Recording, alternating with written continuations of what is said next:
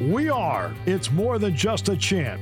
We are inspirational creators, difference makers, world changers, and we are one community. Join alums Jared and Ross as they uncover stories of Penn Staters and their unique professional and personal journeys. We are Penn State, and this is Lion Legacy. All right, episode 24 of Lion Legacy. And Ross, we actually have a special guest for the intro. We do. Jared mentioned her many weeks ago, but she's here with us. Julia McGinty. Hi, how's everyone doing? We're good. We're happy to have you join us here. Good, glad to be here. How's the summer been for you? Now this is recording, right? So right. You could be honest, and then we'll edit if you're not telling the truth. It's been good. It's been a busy summer. In addition to Lion Legacy, I've been doing some other part-time jobs.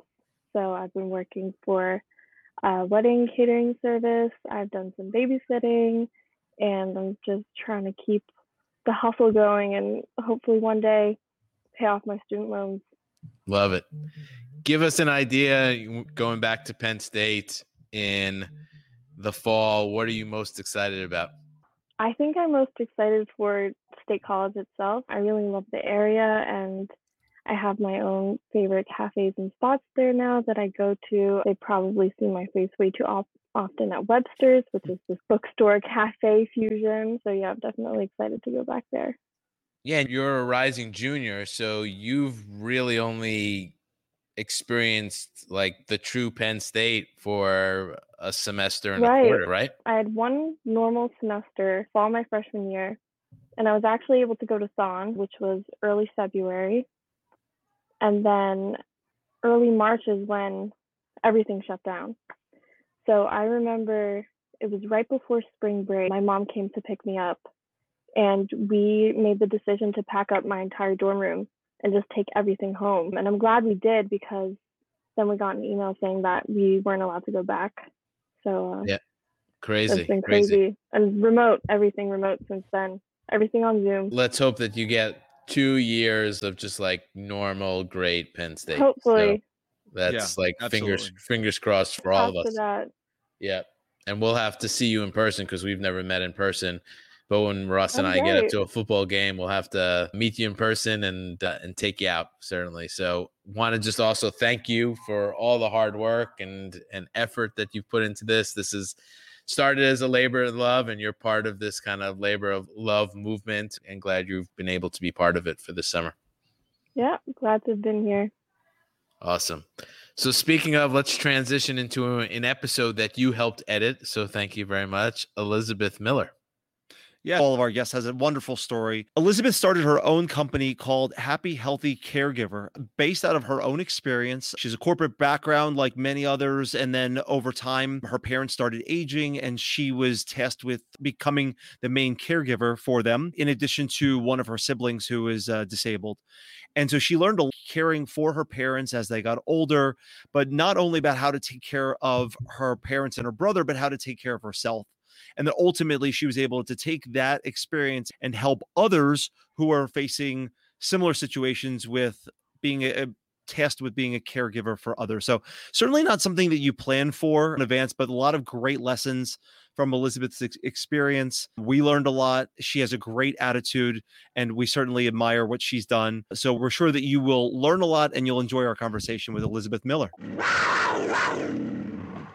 All right, let's welcome Elizabeth Miller, 1993 graduate in broadcast journalism. While having a full-time corporate job, being a wife and a parent and a caregiver to her parents and brothers, Elizabeth started Happy Healthy Caregiver. She's a certified caregiving consultant, podcast host of Happy Healthy Caregiver, and author of Just For You, a daily self-care journal.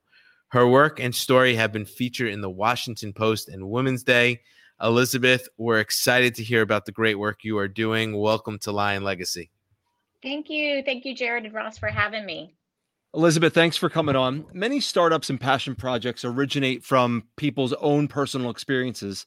When someone notices a gap or a need somewhere and then they act upon it. We'd love to hear about your journey as a caregiver.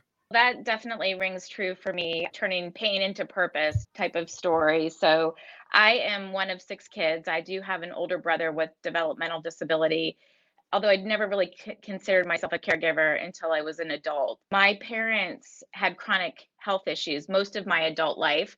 I'm getting ready to hit a big milestone birthday next month, the big 50. Most of my adult life was a long time, and they've had chronic health issues, COPD, diabetes, morbid obesity. My dad had psoriasis. They both had sleep apnea. Mom had depression. So I affectionately call them a cocktail of different needs. And at the same time, my husband was primary caregiver for his mom, who was battling or living with lung cancer, frankly. We called 2014 our spiral year, where things were just kind of losing control. We were taking turns. I was tag teaming with my siblings. A nice little note for this podcast is that 4 out of 5 of us attended Penn State. So grateful that I have my siblings' support. We frankly thought we were going to lose my mom, and then long story short, my dad was the stronger of the two, and he ended up passing away August of 2014. And later that year, in December of 2014, we also lost my mother-in-law. Her battle ended. So we are very familiar, my husband and I, with the sandwich generation. We had 2 active kids in travel sports. One played travel baseball, one volleyball.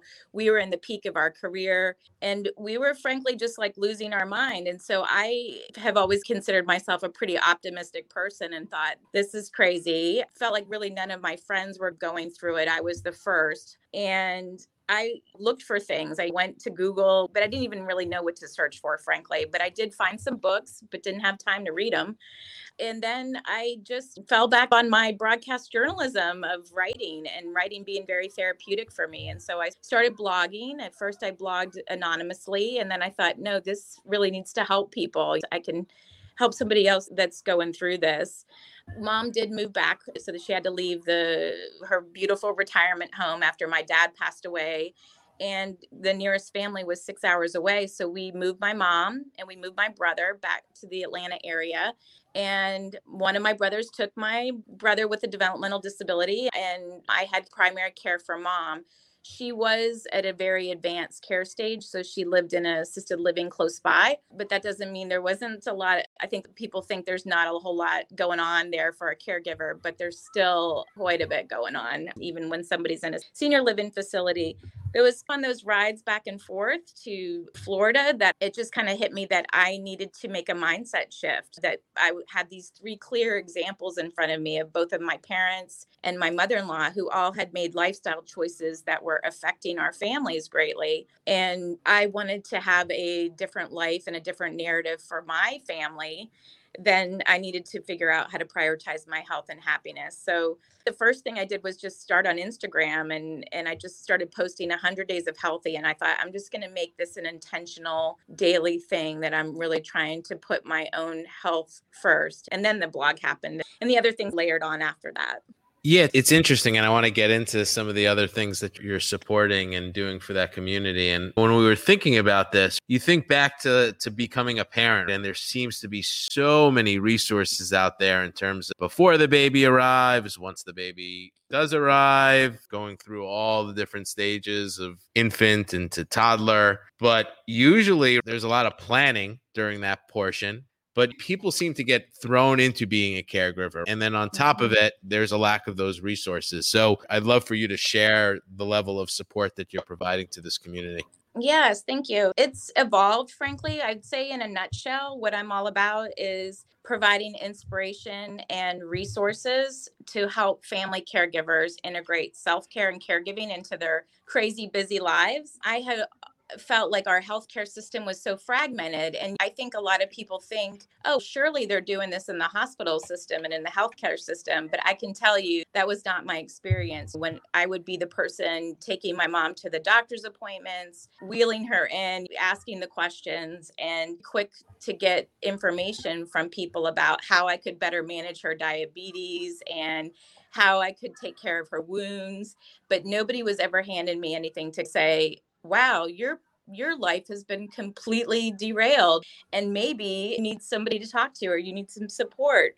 And so that's the narrative, if I was to wave a magic wand, that I would want to happen. So I've just started creating stuff. I think self-care for caregivers looks different. I think it's not necessarily about a girls' night out and a manicure, pedicure, or date night type of thing, but really self-care can be about setting boundaries and learning to ask for help and giving yourself grace versus guilt, and sometimes even just putting that practical systems in place. And so on my site, people will get tools for all of that, where I will fast track them to those things. From the business side of, as far as like how this is a money making thing, I'm sure people listening are like, how does she make money doing this? That has evolved over time. And I will say, for the first couple of years while I was working strategy jobs, I didn't make money. And I thought a couple times a month, I would be like, what the heck am I doing? I'm just going to ditch this and just phone it in on my day job kind of thing. But it just, propelled me to do more. So the monetization part has really come through. There's a lot of corporations that are looking to reach this caregiving market. And I provide content for a lot of partners. Some of my big ones have been Depend, or different tech companies, or like a medication management system. And so I'll do video reviews, I'll write blog posts, either on my site or their site. Then I also do a lot of speaking events, sometimes for employers. I'd love to get in front of groups of people. Our employers are getting it now through COVID, that they really need to do stuff for their employees. Benefits and resources makes them more productive employees. And so through the podcast too, I provide advocacy through the story sharing to do a lot of caregiver spotlights, so that people aren't just hearing from me and what kind of self-care works for me and through my clients, but through people themselves. I do coaching, and I also have a live support group in Atlanta through daughterhood.org. So I guess the way I would phrase is, I look at my business like an octopus. It's got a lot of different legs, and I throw a lot of spaghetti at the wall to see what sticks. Do you find that there's more women in the community, or is it fairly equally balanced between men and women? Great question. First, I have to ask y'all, are either one of you a family caregiver? Not other than to my kids right now. Okay. This is good, because you'll have some information when the time happens. But I will say, I have noticed through my insights, through my site and my social channels, that it's definitely 80% women and 20% men. When I look into the AARP information and the stats there, that it is about 2 out of 3 family caregivers are female. It's a good question as to why. Like, that was going to be my next question. Yeah, there's 3 boys in my family and 3 girls. My dad and my mom, they put the 3 girls. We're the power of attorneys. And I think some of that is just normal, traditional gender roles and biases of what women's roles are and what men's roles are. I think that's changing. Male caregiver number is starting to rise. Maybe it's because women tend to stay close to home with their aging parents. Maybe it's just the job situation, where I think more men are working full-time jobs versus women. And I think also, like, men have less guilt in hiring help than women do. Like, we women, we just feel like we got to do it all. Yeah, very true. Thank you. So many people are likely to think about the time demands of being a caregiver. I think that's one of the topics that would be front of mind. And while that's certainly an important aspect, we also can't forget about the mental and emotional aspects weighing on those caregivers as well. Why does these important elements not receive the attention that they deserve? I mean, I think it's mental health overall needs more attention, not just for caregivers, but for everything. And I do think that, like, back to the self-care angle, I think there's different types of self-care, right? Like, we think immediately about sleep and exercise and nutrition, like the physical self-care components, but there's a lot of mental and emotional too. There's a big stress on caregivers with a lot of decision fatigue, the constant worrying, a lot of grief, not just grief at end of life, but anticipatory grief, particularly for dementia caregivers, where they're losing someone before they're losing someone. And then all the impacts to everything, like, you just constantly feel like you're never doing enough. I remember writing a blog post about, like, it feeling like you're feeding a nest of hungry birds, like you're this mother robin and you're going to get these worms and there's all these mouths. It's a lot, your impact on your career and your kids and your marriage. So I know I try on my site to balance it out with the mental and emotional self-care resources, not just the physical. Yeah, so true. And I think you're spot on in terms of how do we bring mental health higher up in terms of the conversation just in general. And I think we're starting to see that shift, and hopefully we'll continue to see more and more of a shift there. it's interesting because we've been speaking a lot about the caregiver, but I'm sure it's also so tough on the person who is actually needing that care. One, all of a sudden they've lost a sense of independence. And then two, there's probably like, oh, I don't want to be seen as a burden for the caregiver.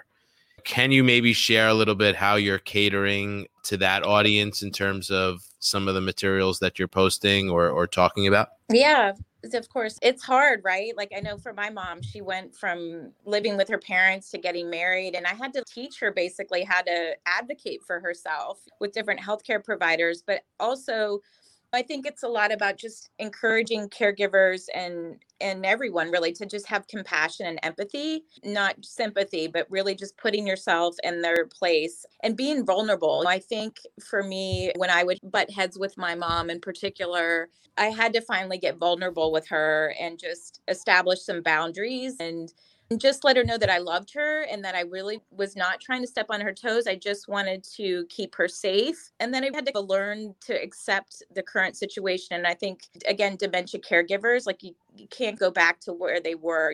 Caregiving is a lot about letting go of control. And it's a hard thing to do, especially if you're a control freak. But there's also a lot I think that care recipients can do for themselves. And so we want to foster that independence. As caregivers, I think we tend to try to keep taking things on our plate. But by helping to keep our care recipient more independent, we're keeping them healthier. So that gives them the physical activity, that gives them mental activity. And it's okay if it's not perfect. I know, Russ, you mentioned you're a parent. You have to do the same things with your kids. They're going to make the bed and it's not going to look exactly like you're going to make the bed. And that's okay. And then just tools for courageous conversations, I call them. The words to use and the I language versus the you language. I feel this instead of pointing a finger and say, you do this. And that needs to come up because we can't have them driving on the road if it's unsafe or living alone if it's unsafe. And so it gets into some hard, courageous conversations there.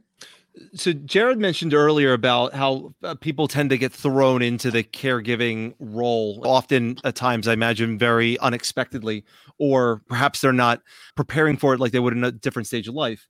Do you find that people, at least in these days, are they having those conversations earlier? Are they trying to prepare to be a caregiver and think about what that preparation might look like before they are actually in that role? And if so, what are those conversations like? Yeah, I think it's getting better. I think is the short answer. Where the other thing that I've noticed in the 6 years of doing this is that my age demographic audience is getting younger and younger. There are more millennial caregivers and young carers than ever. And people are helping their parents or their grandparents at a younger age. There are some tools that I'd love to throw out to people that can have those conversations earlier. One of them is 5 Wishes. And then another one is called the Conversation Project. And they just give you the verbiage to use. And it's not a one and done kind of conversation. It's usually just using examples of your friends and what you're seeing and having those conversations with your family members. And it's definitely gotten my husband and I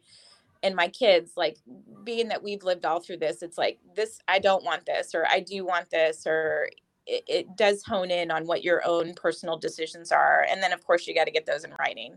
It's so important to have those conversations up front, and I'm glad to hear more and more people are having them. I want to go back a little bit because you mentioned that you used to be in IT and strategy, and you started this Happy Healthy Caregiver actually in 2015, but recently actually left your full-time job. Curious on what that trigger was to say, I'm going to put all my energy into Happy Healthy Caregiver. I've always had in the back of the mind that I wanted to do this, but I have 2 kids in college and the paycheck was really something that was hard to give up for many years. But in 2020, I think for a lot of people, things got a little more fine-tuned and clear. And I know I had taken a blow in my career where in 2019, I was chosen as one of 6 people in my Fortune 1000 company to earn a trip and was well respected in my company. And then in the year 2020, I was furloughed for 2 months and it completely knocked my socks off. I just didn't see it coming. I thought, but it made sense looking back. It's like I had a very strategic role and they were just figuring out how to keep the lights on. But what that allowed me to do in those 2 months is I just kept my schedule and started leaning into my side hustle because I didn't know if I was going to have a job, frankly. And so I thought, here it is, this side hustle that I've been wanting to do. Thank you, company, for giving me this bandwidth to lean in. And so I got some new partnerships. A lot of people were doing more virtual events. And then good news, I got asked to come back, and I did come back. But then it got to the point where it felt like I was doing 2 jobs at once, and it got to be too much. And this is my baby. I can't let the happy, healthy caregiver part go. So a lot of tearful conversations with my husband, if I'm being honest, because mammoth pay cut, but I believe in the mission. And I think that COVID has made it worse for caregivers, and they need our help more than ever. Which is a perfect segue into the next question. I was going to talk just about exactly about that topic. With the pandemic bringing a certain level, I guess a new level of challenge to caregivers, people that were perhaps helping an elderly parent or parents on a day-to-day basis. And now it's a challenge to even potentially see them with all of the restrictions that were going on last year. People weren't able to see their family members. Do you have any stories, whether it's personally that you heard from your community, talking about how people managed through that tough time? I have so many stories. There's not a caregiver that I've spoken with that it hasn't affected in some way. And like you said, a visitation and people worrying that their loved ones were going to die from isolation versus COVID.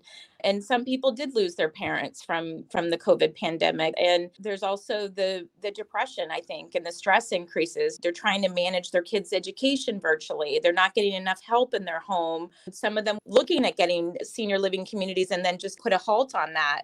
And then I know for me personally, at some point, the reins for caregiving for my mom moved from me to my older sister. And mom and my sister live in Michigan, where my parents had a summer home. And then my sister lived there full time. My mom had been on hospice the last 2 years. So I just continued to fly up to see them once a quarter. That was a system that we had in place, is I would go to once a quarter and either relieve my sister or provide extra hands. Kept that going during COVID, was traveling when really no one else was really even thinking about it, but it just was not an option. Sadly, my mom passed away in September. And part of the craziness of it all is I have a son who's a freshman at UGA, and he got COVID the week that my mom passed. And so that made the memorial very complicated for me. I couldn't participate in some of the funeral arrangements and had to be isolated for about a week from my family members. And I just kind of felt like I got shortchanged on that, like, group grieving process, if you will. We figure stuff out in my family. And so we put together a beautiful Zoom memorial. So I think that was something that was a silver lining, frankly, as we started digging into all the pictures of mom and put like this great slideshow presentation together. And I know my kids and my nieces and nephews were like, I never knew that about Mimi, they call her.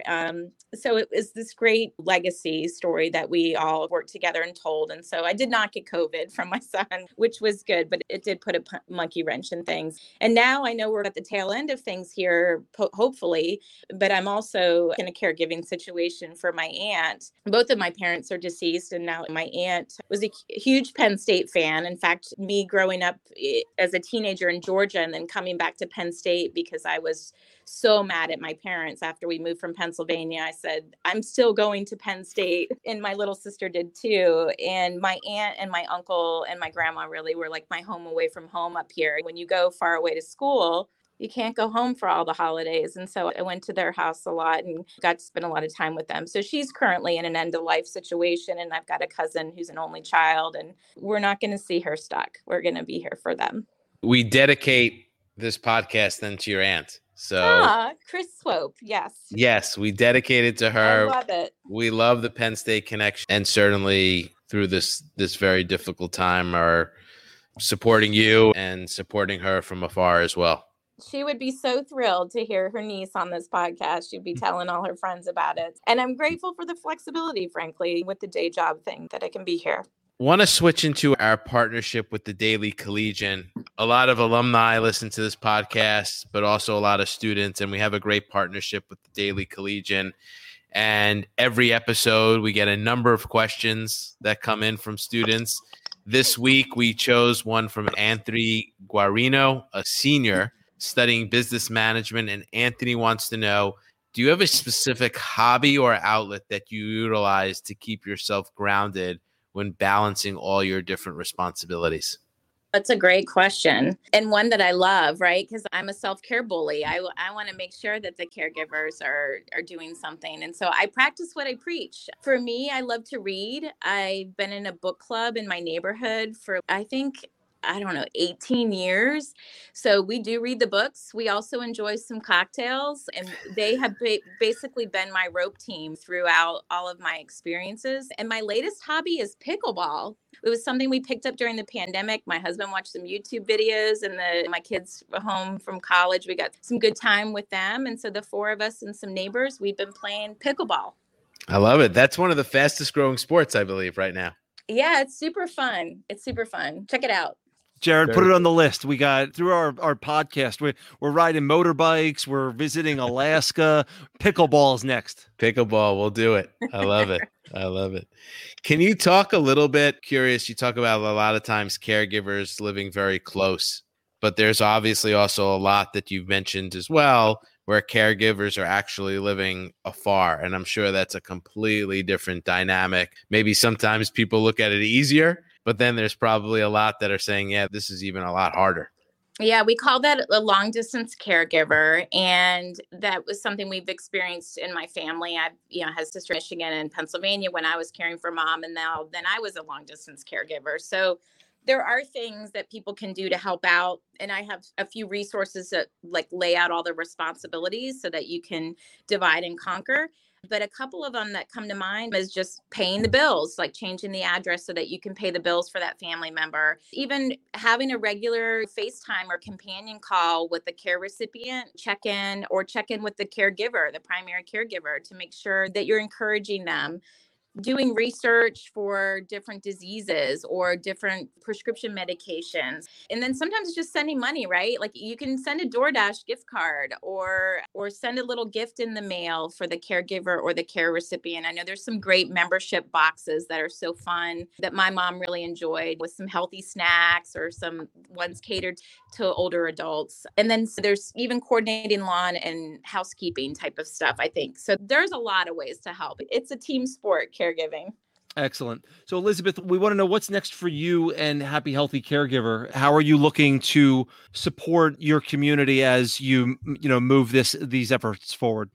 Well, I'm just going to put it out there in case you've got some serious connections at listening here. But my dream would be to have a caregiver talk show, but that's not going to happen soon that I'm aware of. But I'm open to lots of possibilities. I've got some speaking things lined up. Particularly, my favorite thing to do is caregiver appreciation events or women's retreats. November is National Caregivers Month. I'm always super busy then. And then one thing I'm excited about is I just got off a respite caregiver event. I'm a ambassador for a nonprofit as well called No Barriers USA, and they do these amazing free caregiving events in various places. And so just got back from Colorado, and we'll be going in another one of those in August. And so again, I'm grateful for the flexibility so that I can really get to know a group of caregivers and watch them transform throughout this process of coming in weary and leaving recharged with lots of tools in their belt. I think another thing too that I'd love is using my IT experience and the strategic business planning and everything, that I really feel like we need a scalable solution, and then probably technology is going to be needed to do that. There's also some consulting that I think I could be doing for different apps and different products. And so those are the kinds of things that I'm exploring, along with the content partnerships and speaking opportunities. That's quite a bit. And hopefully anyone who's listening right now that is in some sort of production, TV production, film production, can better help you tell the story and bring it to even more people. That's awesome. Never know. You got to put it out there. Life on Tech Sport is what my dad said, who was a PSU grad, class of 1960, played baseball at Penn State. A true Lion legacy family, which brings us to our transition into the Penn State portion of the show. And we're going to actually put you in the Lion's Den, which is brought to you by our friends at Lions Pride, and reminisce about your time at Penn State. Just remember, when you want to show off your Penn State pride, visit lions-pride.com for the latest and greatest apparel and merchandise. Elizabeth, we've loved hearing about your story and all the great work that you're doing with Happy Healthy Caregiver. Tell us about how Penn State has prepared you for your corporate career that you had for many years, and then also how you feel it's prepared you for the work that you're doing now in the caregiving community. I think it's prepared me super well. I didn't connect it all together at first, but I studied broadcast journalism and quickly realized I didn't want to work midnight to 6 in Podunk, Georgia, and make next to no money. And so I started working at Turner Broadcasting, which is hometown in Atlanta, and worked my way there. And I fell into IT, basically. They were building their systems group up, and I made a lot of connections with people. And really, I started doing business analysis. How you draw a line from broadcast journalism to business analysis is weird, but when you think about it, I had to ask a lot of questions and I had to document stories, what people needed different applications to do for them. And frankly, if I was going to do it over, I probably should have been an industrial engineer, frankly, but that's a different story. But asking questions and writing the user stories down was a good fit for me in IT. And then I worked my way into project management and product management. And I did that for 20 years at Aaron's Incorporated is where I spent this last 7 years of my time, which is a big retail / financial chain for rent-to-own furniture. And now making this pivot to doing Happy Healthy Caregiver full-time, I think it's really cool that I'm getting to use my broadcast journalism skills all over again. And so I get to use the broadcast part with the podcast, amplify people's stories, which really I see as a form of advocacy, and my speaking presentation skills. And being a caregiver and having to juggle all these things, I've just have to do things more off the cuff, and I've just been more comfortable with that. And then in networking, I think is a big part of it all. Thank you, Penn State, for preparing me well. Love it. Toughest question of them all. Favorite Penn State memory? This is hard, but I will say, I made some lasting friendships early on at Penn State, and being from Georgia and wanting to go to University Park, be on the University Park campus, I had to go my freshman summer session. So right from high school, I went right into college, and I thought I was going to miss out on all that stuff. And it ended up being so good. It allowed me to ease into the college experience, and I met some great people who I had my first roommate freshman summer was Tracy Blackledge. You might recognize the last name there, Todd Blackledge. And so she introduced me to someone who's still my best friend to this day, Erin Modrak, and her dad was the scout of the Steelers. And so immediately they taught me football because I didn't know. I remember her teaching me you get 4 tries to do 10 yards and all of that. And so the tailgating with my aunt and uncle coming up, we stayed till the very end. My dad was always adamant, football games, you never leave early, anything can happen. And I've seen it, that Notre Dame game where they take the field goal post down, all of it. Love it. Excellent. If you could visit with Elizabeth as an 18-year-old freshman entering University Park at Penn State, what advice would you share with yourself? Probably 2 things. First, I would say study abroad. It wasn't until later I got the travel bug, and I wish I had done that. And then also I minored in French, and I would definitely say minor in entrepreneurship or something else that would have been more useful. But that's it. Not too many regrets. That's good. And I agree on the study abroad. I didn't do it either. And looking back, I wish I did. And entrepreneurship, I think, is relatively new at Penn State. Correct me if I'm wrong. I don't know if it's been a minor or a major. That makes me feel better because I didn't think it was either. And I will say I did travel with 2 Penn Staters after college. I remember planning that was before internet and cell phones and all of that. And so we planned our 9 weeks, 13 countries adventure. Was amazing. Nice. Yeah. Very cool. Cool. Very cool. So you're in Georgia, I know. When someone is thinking about college, I know maybe you try to bring up Penn State. How do you convince them, or what do you tell them about Penn State, why they should go to a very cold Happy Valley? Yeah, you do. It's got everything other than I'd say the weather, but the campus with the college town right there, great education, fun, you're going to get it all in one package. With my 2 kids, we've tried to capture that in the South without having the out of state expense. And so I've got one at UGA and one at University of Alabama. But we all know where the best campus is, though, in the college town. And Elizabeth, how do you feel most connected to the university these days? So being in a Penn State family, like we get together for all of the games in the fall and we watch them together and we wear our blue and white and we have a Penn State tailgate roast. I'm not real good at making it, but my sister rocks it. You keep this roasting all day and slice it thin and sing the Penn State fight song. Dad taught us well. We still know it. That's how we keep it alive. I love it. Love the true Lion legacy through and through there with your family. I want to first thank you for coming on and sharing the story. And I know your husband actually encouraged you because he listened to a podcast and you reached out to us. And we're extremely excited and glad that you came on because this is a really important topic and a topic that I don't think a lot of people speak about or think about until it really happens and it really gets real for them.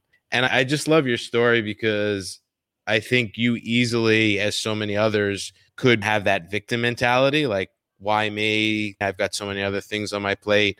But you took control of your life. You saw the positive and you figured out a way to make it all work in a very crazy and complex environment. And people always think about, hey, how do I have this like balanced life? And it's really not about balance. It's about really finding how to make it all work and be happy. You did that for yourself, but then you found a way to make it happen for other people and created this community and these resources. And I think that's really admirable. And I'm glad you came on to share that story. So want to thank you. We wish you continued success along the way. And we always end with, we are Penn State. Lion Legacy is a Baruda production. If you enjoy this Labor of Love podcast, we'd certainly appreciate it if you would subscribe and write us a review on your favorite podcast platform.